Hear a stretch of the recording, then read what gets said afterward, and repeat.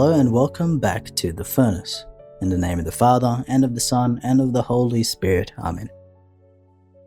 Saint Luce is a fitting saint to celebrate in Advent, for she was one of the famous martyrs of the early Church, along with the other women saints such as Saint Cecilia, Agnes, and Agatha, who gave witness to both virginity and martyrdom. But in another sense, Luce also means light, where we have the word Luce. You can see that Advent and Christmas is filled with many light images. We have the 4 candles representing the 4 weeks of Advent, and this is ultimately preparing us for Christmas, where the light of the world, Christ himself, takes on flesh and becomes one of us. You realize that we light candles gradually throughout Advent on each Sunday, signifying to us that we trust that the joy of salvation doesn't come into our lives all at once.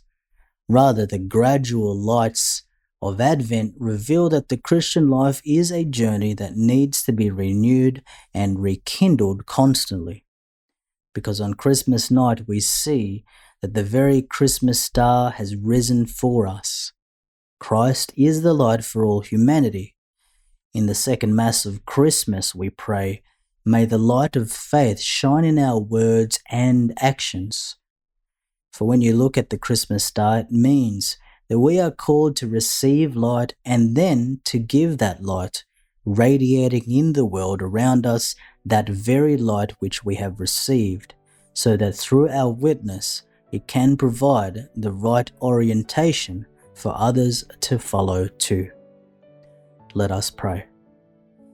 May the glorious intercession of the Virgin Martyr, Saint Luce, give us new heart, we pray, O Lord, so that we may celebrate her heavenly birthday in this present age, and so behold things eternal.